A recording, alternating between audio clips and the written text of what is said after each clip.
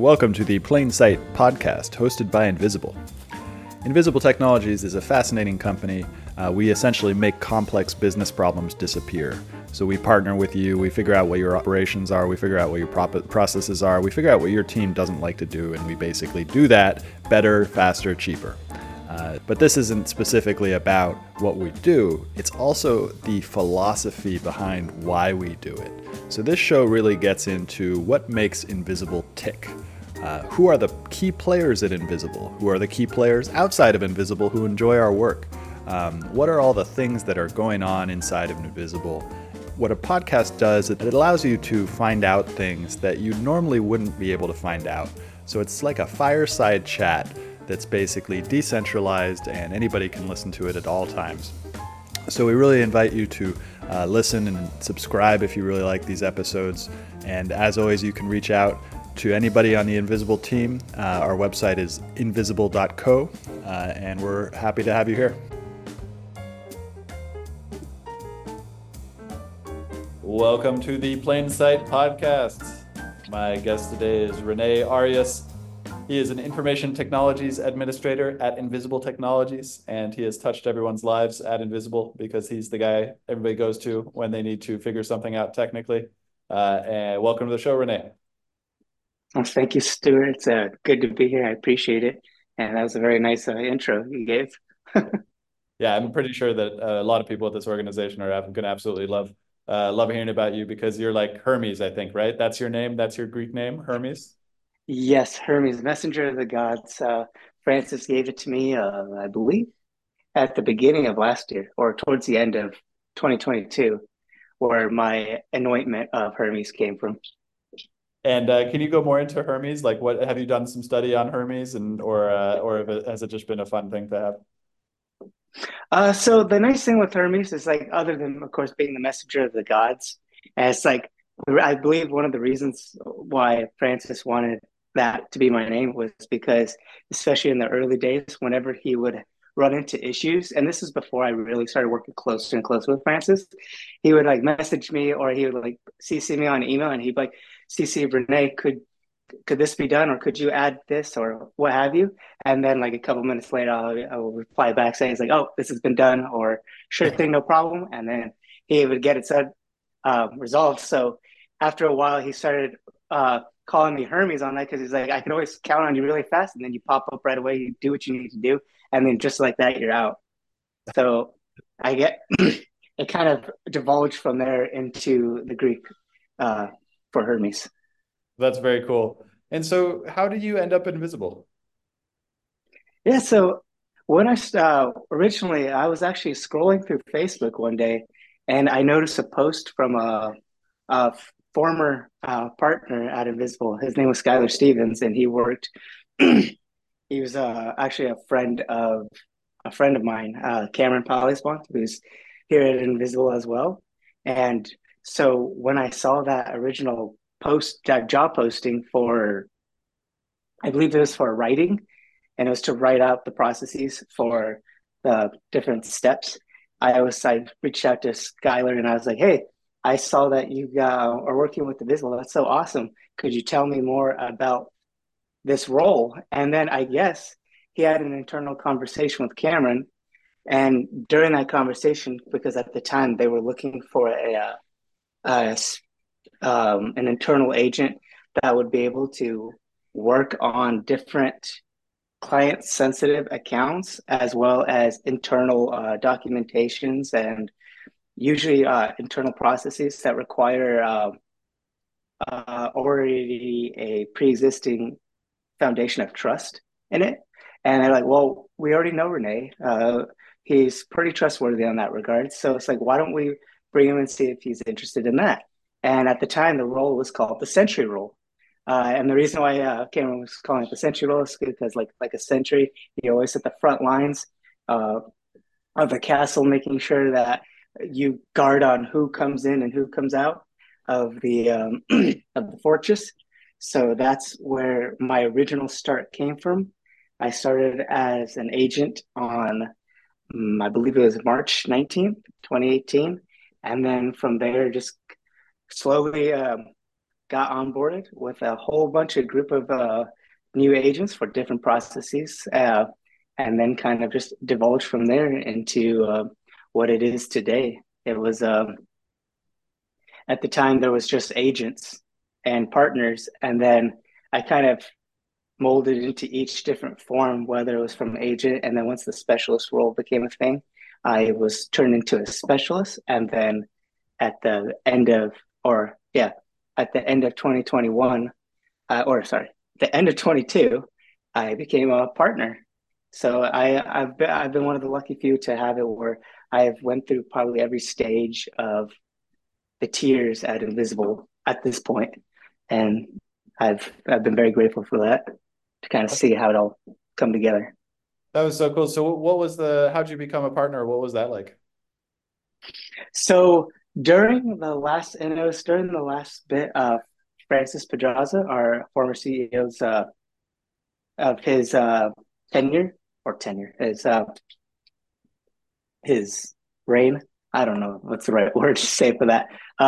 He We worked a lot on like getting WhatsApp groups and like getting these other BUs kind of like at least an idea started for them. And during that process, during that time period, I was working a lot with Francis, a lot with Invisible on helping getting a lot of it set up and a lot of it structured in simple ways. And during that time, it's just a lot of long hours working with Francis. And during that time, I think it was just mostly like as his last active CEO, he wanted to he made me and another partner at the time. Um, I almost said CEO. He made us both. He made us both partners because he says like I have put Rene and Jill. That was the other partner at the time. Jill Weston. Say I put them through the trial by fire. They've worked through with me through all this whole time without any complaints and got everything that they needed to be done. And so he wanted to reward that with the honorary partnership roles. So it was very, it was a very humbling experience. I remember I was like, I want to say first couple of days into the Christmas break, and I just get a message from Jill saying it's like, "Good morning, partner," and I was like, "Okay." And I didn't think anything of it. I thought it was like more like "Howdy, partner." Until then, like, "Did you check the email?" And I said, "What email?" So then I looked in and I saw his email of everything his whole plan for Infinity and like his last access CEO of Invisible and what he plans to do. And I was like, oh, that is incredible. I was not expecting that at all. Like I said, I was not expecting anything like that kind of promotion. So it was very humbling to see that to like not only just to be promoted, but to have like the CEO notice your work and then reward you for that. So it was I something I greatly appreciate. And now, have you ever worked at a startup before Invisible? No, this is actually my very first one. Before Invisible, I worked at as a Lyft driver for for Lyft, and then before that, I worked at a restaurant called Coupon Ramen as a waiter, and then even before that, I worked at a chinchilla ranch where my job was to take care of chinchillas all day and sell them to people. What is a chinchilla? Chinchilla is a small little mammal. Um, it's like the mixture between a rabbit and a rat, or no, a Oh, rabbit and a rabbit and I want to say, yeah, I guess not a rat, but a rabbit and a guinea pig. There we go. That's a better way. And they are like the fluffiest animals on the planet. And with them is that they're a nocturnal little creature. And actually, while we have like one hair per follicle or seven hairs per follicle, they have over 100 hairs. So they have very dense fur. So actually, they can't take normal baths like you and I. So they actually have to take dust baths because any moisture trapped into their fur will cause mold and irritation on their skin. So they actually roll around in what's called volcanic ash, which because they live in the mountains of Chile. So there's a lot of like ash residue up there, and that's where they get their morning baths or evening baths. And that's what it was like working at a chinchilla ranch, just mostly taking care of them and also making sure that they go to good homes. So we'll talk more about Invisible, but I want to keep on diving further into this chinchilla. What was the point of the farm? Was it to sell people these chinchillas, or was it for their fur? Like why is there a chinchilla farm? So actually, a long time ago, the owners was named Lurley Adams, her and her husband John Adams, not John Adams, Jim Adams, and they actually bought this ranch from a couple beforehand, and they were actually originally, unfortunately, sold for their fur. They were killed for their fur to make fur coats, and it takes around about 20 to 30 chinchilla pelts to make a designer coat. But during that time, during the early years of their ranch that they had set up, she started literally started noticing that or realizing like these animals are so loving and they're so personable with each other that she couldn't bring herself to keep doing that. So she switched over her business operations from killing chinchillas to make fur coats into selling them as pets um, and providing them with proper care for people who actually have chinchillas. Like she would do some basic remedies for them, uh, almost like a one-stop shop for all things chinchillas. We produced cages. I almost said man-made cages. All cages are man-made, but I mean, uh, in-home cages that we would make, as well as their food for their diets, any medications that they might need.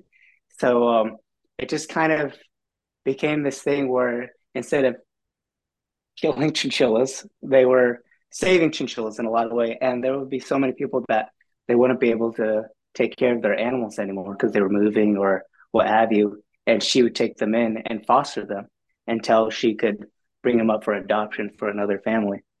And it's it was it's a really beautiful experience, just kind of seeing like how it went from I wasn't there during the killing process. I should specify. I wasn't. She was already a non-kill area by the time I got there, but she's very honest about it. She was very honest about how her start came from in that regard. So, And now, was your role at this organization to give them the dust baths? Was there anything funny or interesting about those dust baths in volcanic ash? so my original role at the Chinchilla Ranch, it was actually to make the cages.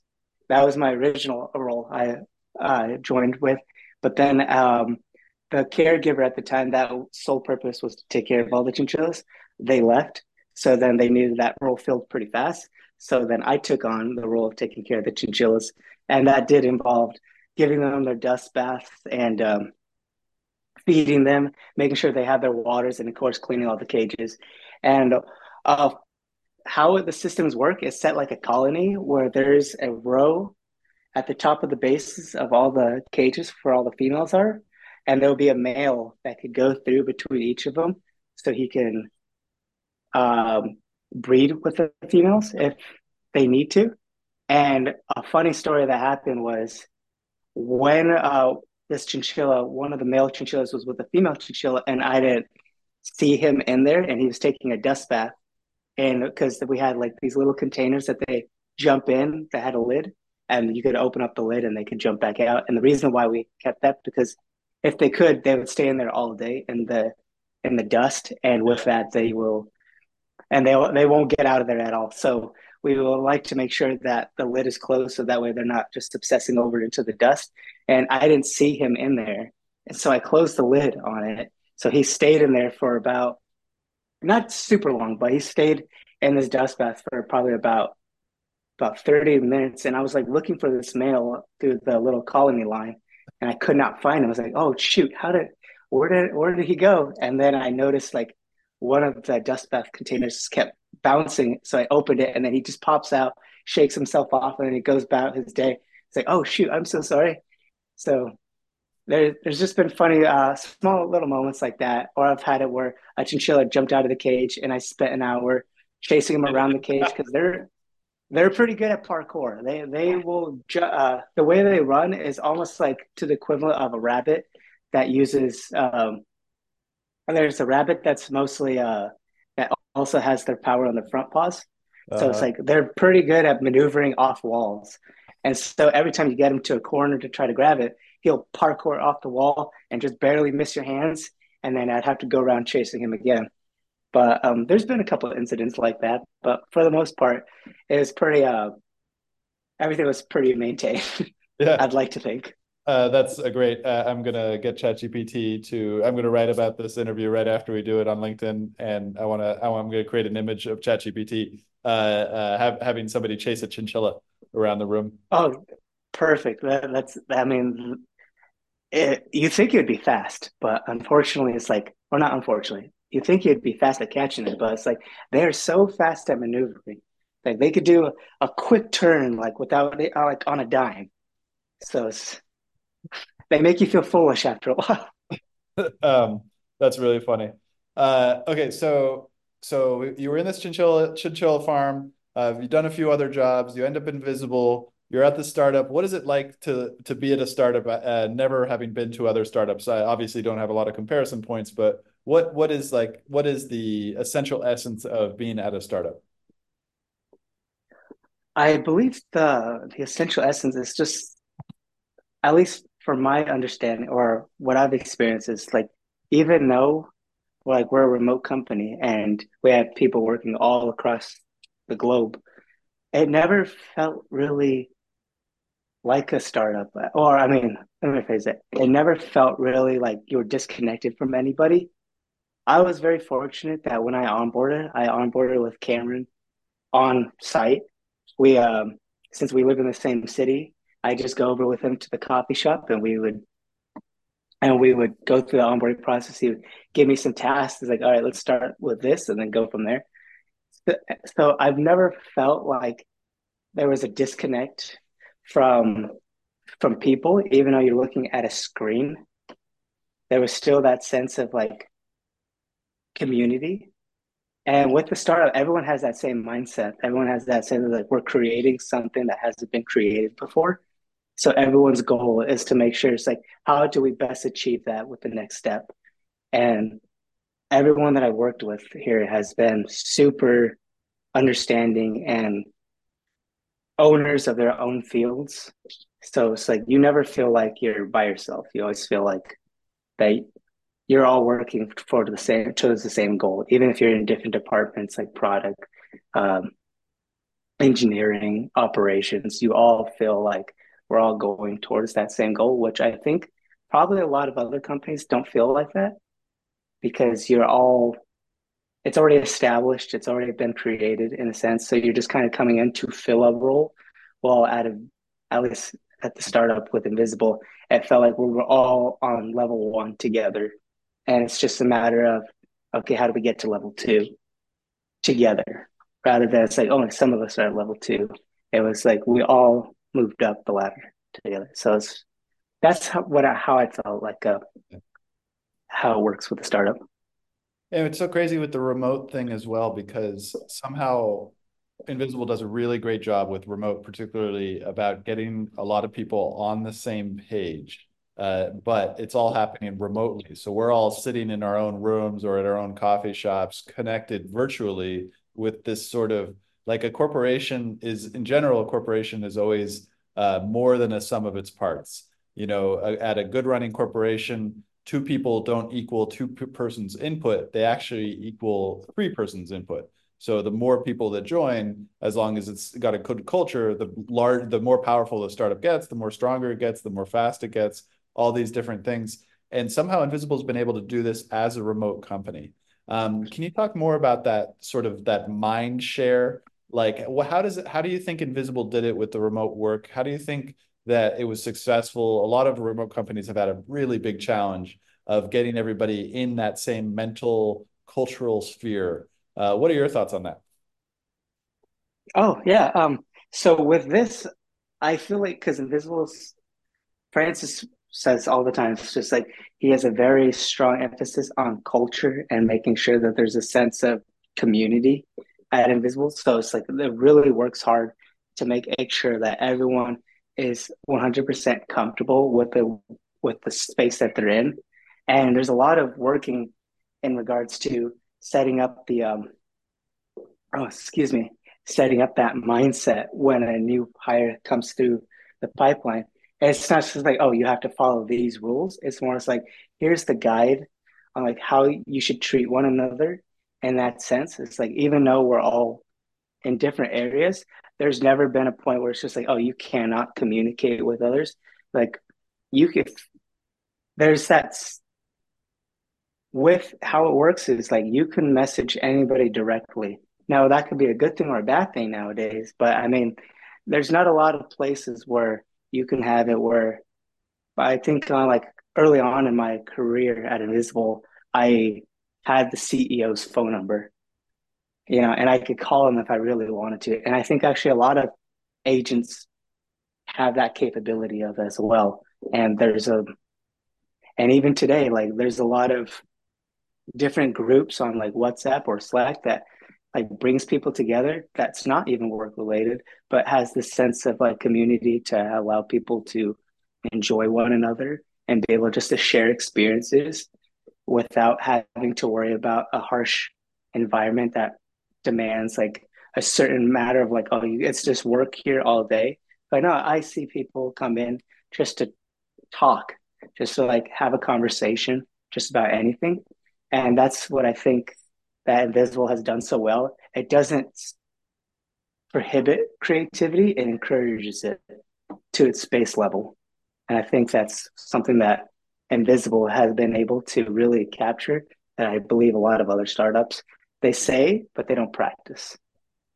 And now let's bring the conversation into AI, because I think before you joined, Invisible wasn't so much in the AI revolution. But as you have taken more and more part of this company, you've kind of been brought along inside this AI revolution. So I want to ask you, what did that feel like to go in, realize that you're all of a sudden inside of this company that's just becoming a rocket ship, in terms of a startup based on its close proximity in AI, not only close proximity, but doing something no one else could do in terms of AI, without mentioning any client information or anything like that. What did it feel like to be plopped right in the middle of an AI revolution? Honestly, it kind of feels like how the big tech boom back in the day, or back in the day, like that was from there. It feels like we're part of this huge evolution that I believe how like the dot-com era was, where all of these companies like creating websites, like creating their online space, and it feels like that we're part of that frontier, and it's incredible without getting too into like the specifics, like to be part of that evolution. It's I feel like we're really on the edge of it where we're what's the word, that we're pioneers in that sense. So it's really exciting just to kind of see what nothing that we've done so far has been really done outside of other places. So it's really exciting to see like where we lead with it. And it's it's interesting on how that is because there's all sorts of different what's the word? All different technologies that are coming out right now that are having it where AI is not being implemented into it. And it's just not as like we don't know exactly what that even means in all honesty. So it's really cool to see that Invisible is part of that, like shaping those definitions of what it means with AI and like how to calibrate it, how to use it to its advantage instead of it just being a gimmick. And And so, oh, go for it. so for those, I probably shouldn't explain your job. I should probably ask you what your job is. But let me just give my understanding of what you're doing. You're essentially, when somebody comes into the company, when somebody leaves the company, when somebody changes the role, it's your responsibility to go into all these different pieces of software and change those manually. Is that accurate? Change their like remove them from a WhatsApp group, add somebody to a WhatsApp group, go into Hi Bob and change their title if they change titles. Is that an accurate representation of what you're doing? Yeah, that's pretty close to it. It's a lot of like working on the manual and security aspects of new hires or offboarded users, as well as taking care of a lot of sensitive information that only certain individuals are allowed to be able to access. My job is to make sure that that access is limited and make sure that all of our systems are secure in a way where any information that is shared through Invisible is in a way where it's traceable as well as being able to replace it if need be as soon as possible. Mm. And now, have you started to use AI in your work at all, or is it something that probably needs to be manual because of that security aspect? See, if you were to ask me earlier, I would say it's just like I think all of it needs to be manual, Yeah. only because it needs that human security aspect. But I think now, like with the way how fast it's already evolved, just even like the last 6 months, that I could definitely see a future where AI is going to become more and more prevalent in the IT space, where not saying that will make all of our stuff obsolete, but it'll make it in a way where we're able to do more with less with AI. Hmm. And now, in terms of access control, I imagine things like I imagine it's much easier to do access control on a Google system rather than WhatsApp. WhatsApp is like totally manual. Is that accurate? Yeah, WhatsApp is a manual beast. It's they always implement new features that allow this, for lack of a better term, false sense of man control. Yeah. But there is a lot of features that they do that does allow you to control. But in the end of the day, you don't actually own it, and that's the thing that makes me a little hesitant sometimes with WhatsApp. Yeah, because it's so manual because you have to go in like if somebody leaves the company, then you have to go in into every single WhatsApp group that they're a part of. And I imagine you have some list or something like that of all the different WhatsApp groups and you just go group by group by group and then remove them. Is that accurate? Yes, it's now it's at least there's a new feature where with communities, if all those groups that they're in are in one community, if I just remove them from that one community, it'll remove them all from that. So that's nice. There's just no easy way to do it for the other way around to add them all to every group. To that You still community. got to do that. Yeah, exactly. You got to do all that manual stuff. And so when you're doing this, do you get into the flow state? Repeat that. Sorry. So do you get into the flow state? And for you or many of the other listeners to explain more what the flow state is, there's a really interesting like cognitive science term invented by Csikszentmihalyi talks about the flow state. And the flow state is in a state that we get into whether we're doing activities. For me, I get into it immediately when I'm doing basketball or whether I'm dancing or anything like that. But it also happens in work. And sometimes it happens in work, like what you're talking about, when I have to go do something that requires a lot of manual entry and stuff like that. And so I'm asking, do you experience the flow state? And what's it like? What's your secret sauce to being able to do this thing that no one else can do? Okay, now I understand.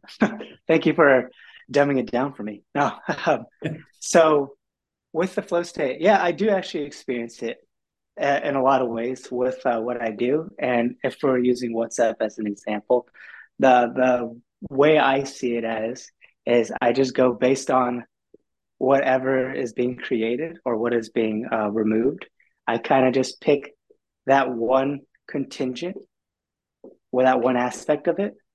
For example, it's like if we're doing a whole bunch of, we have these things called mafias, which is this cool feature where we have different groups of people from around the world in those locations. So, for example, we got like a Las Vegas mafia, we got a LA mafia, we got a Buenos Aires mafia, and in these mafias, there's locals and people who love to travel that they're in those groups, so then they could be able to converse and maybe set up plans where they can talk to one another and set up events with each other. And how I use the flow state in that regards is I will pick whichever mafia from there and kind of just change everything on it and then move on to the next. Because I feel like it's easier, for, at least for me, to have it where it's like everything on it is done and you don't have to worry about coming back to it to adjust it accordingly.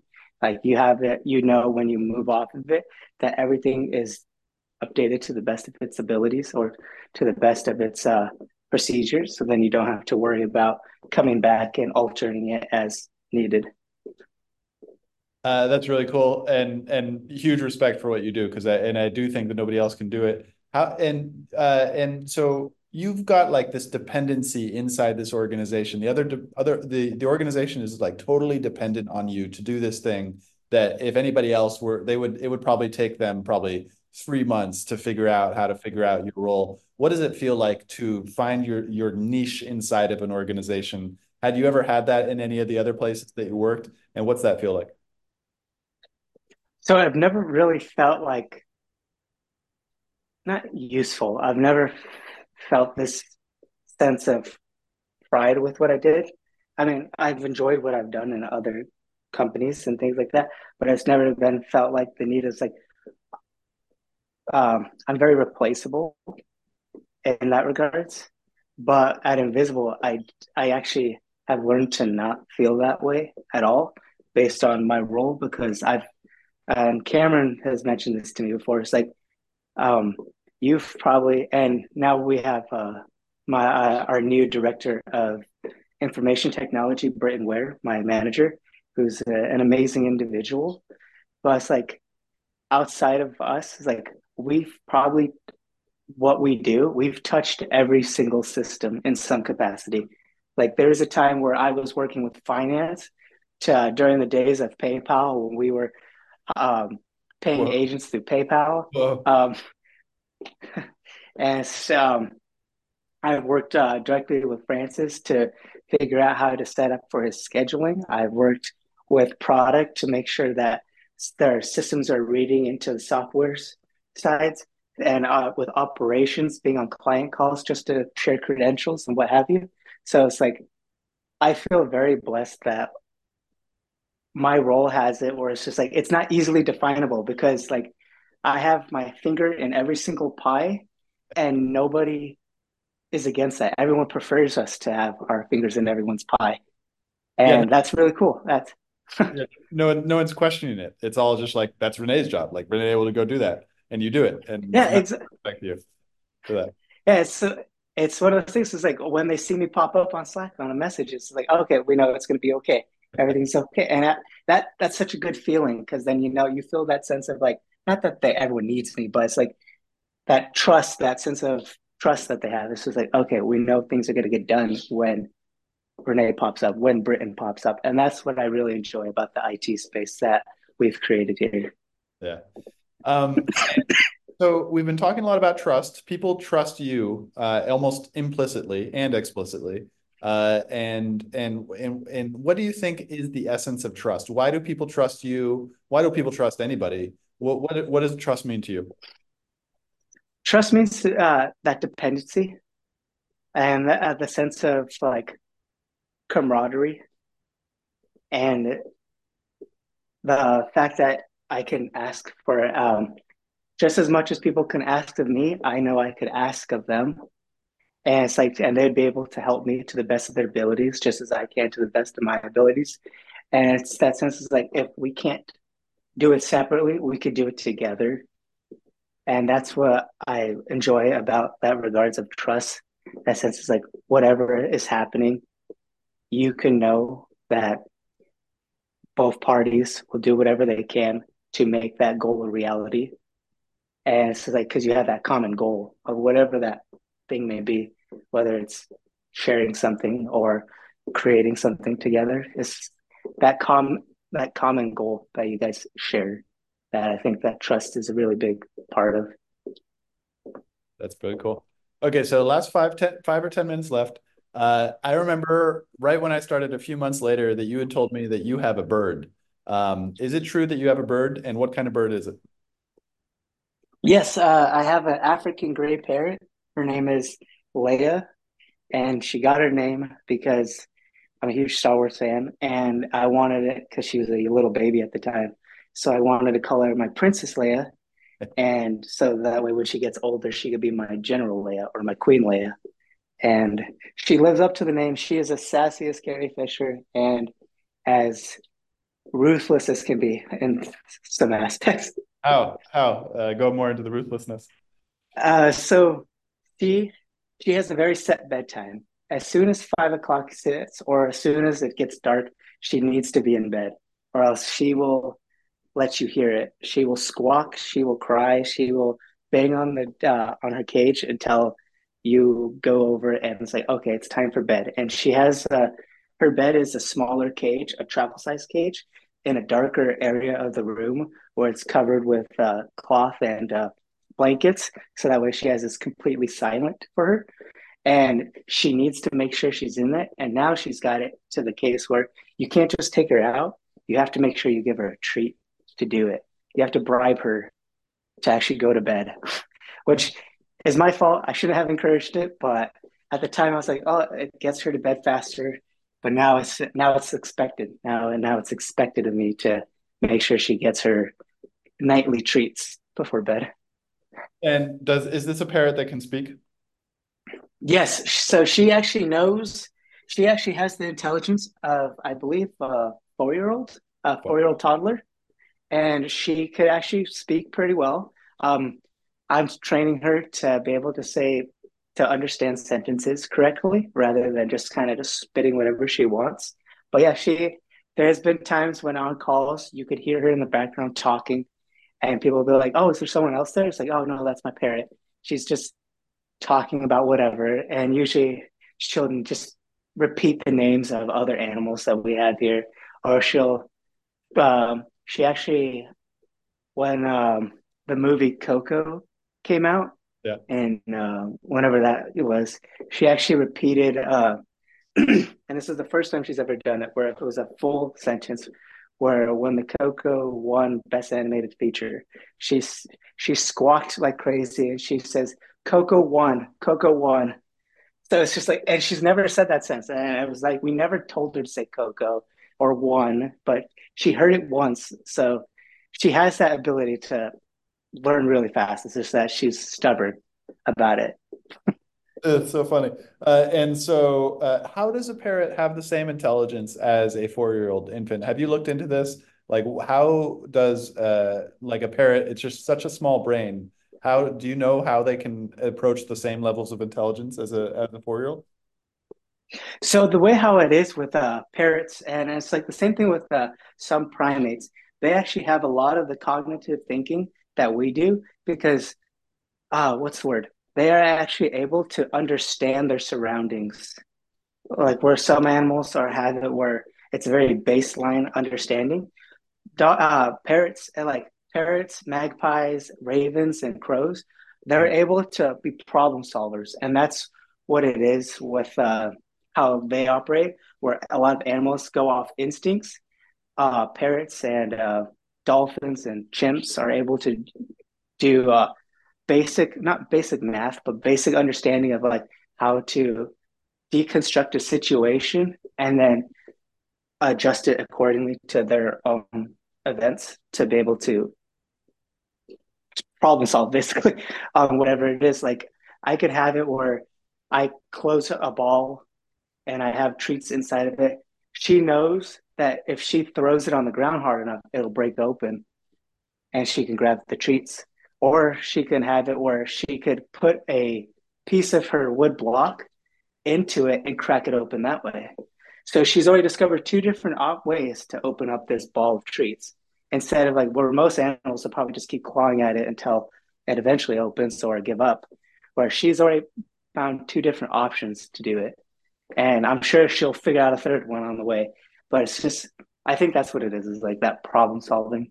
But how it's That so crazy because they have such small brains. Like they just have must have extremely efficient brains. I'm gonna go do some research on this afterwards because I've been doing a lot of interviews with people about who are all trying to learn how to program the AI according to what we know about neuroscience.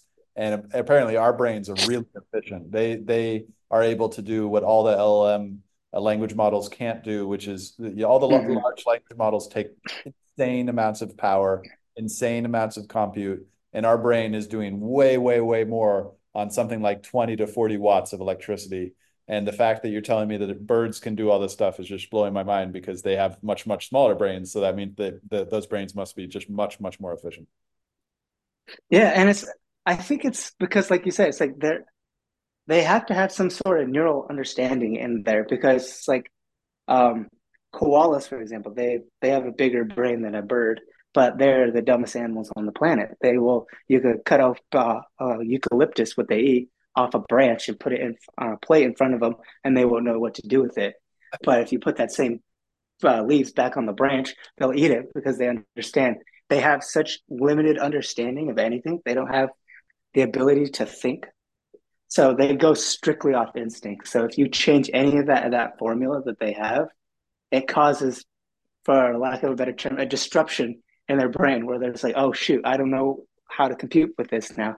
So that's what I think that parrots have and a lot of other animals have over it. They're able to have that understanding that of what the situation is rather than just see it at face value. That's really interesting. Um, and do you have any chinchillas still? Oh, we have one. His name is creative name. His name is Chinchi, and he runs.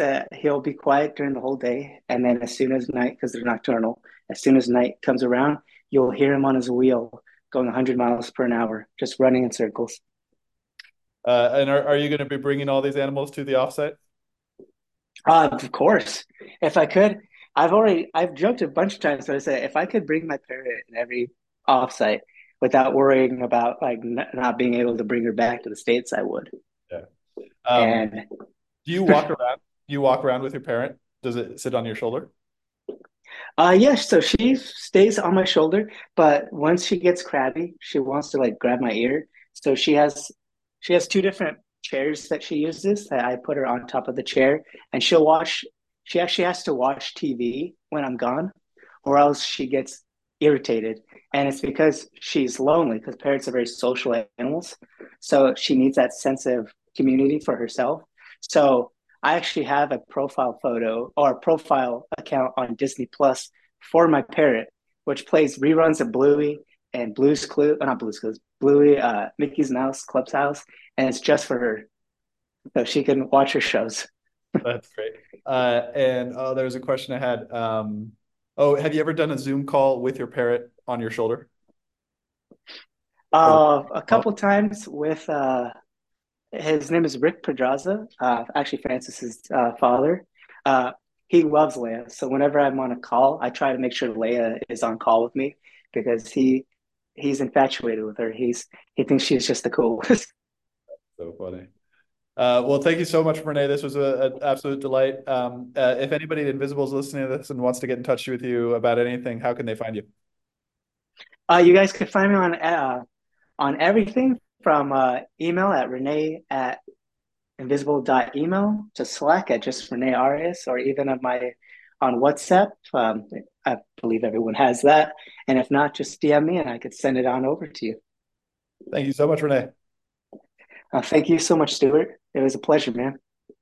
Hey, thanks for tuning into Plain Sight, presented by Invisible. If you liked what you heard, be sure to hit the subscribe button and consider sharing with your network. And if you're interested in learning more about how Invisible helps teams cut costs and scale, visit our website at invisible.co. See you next time.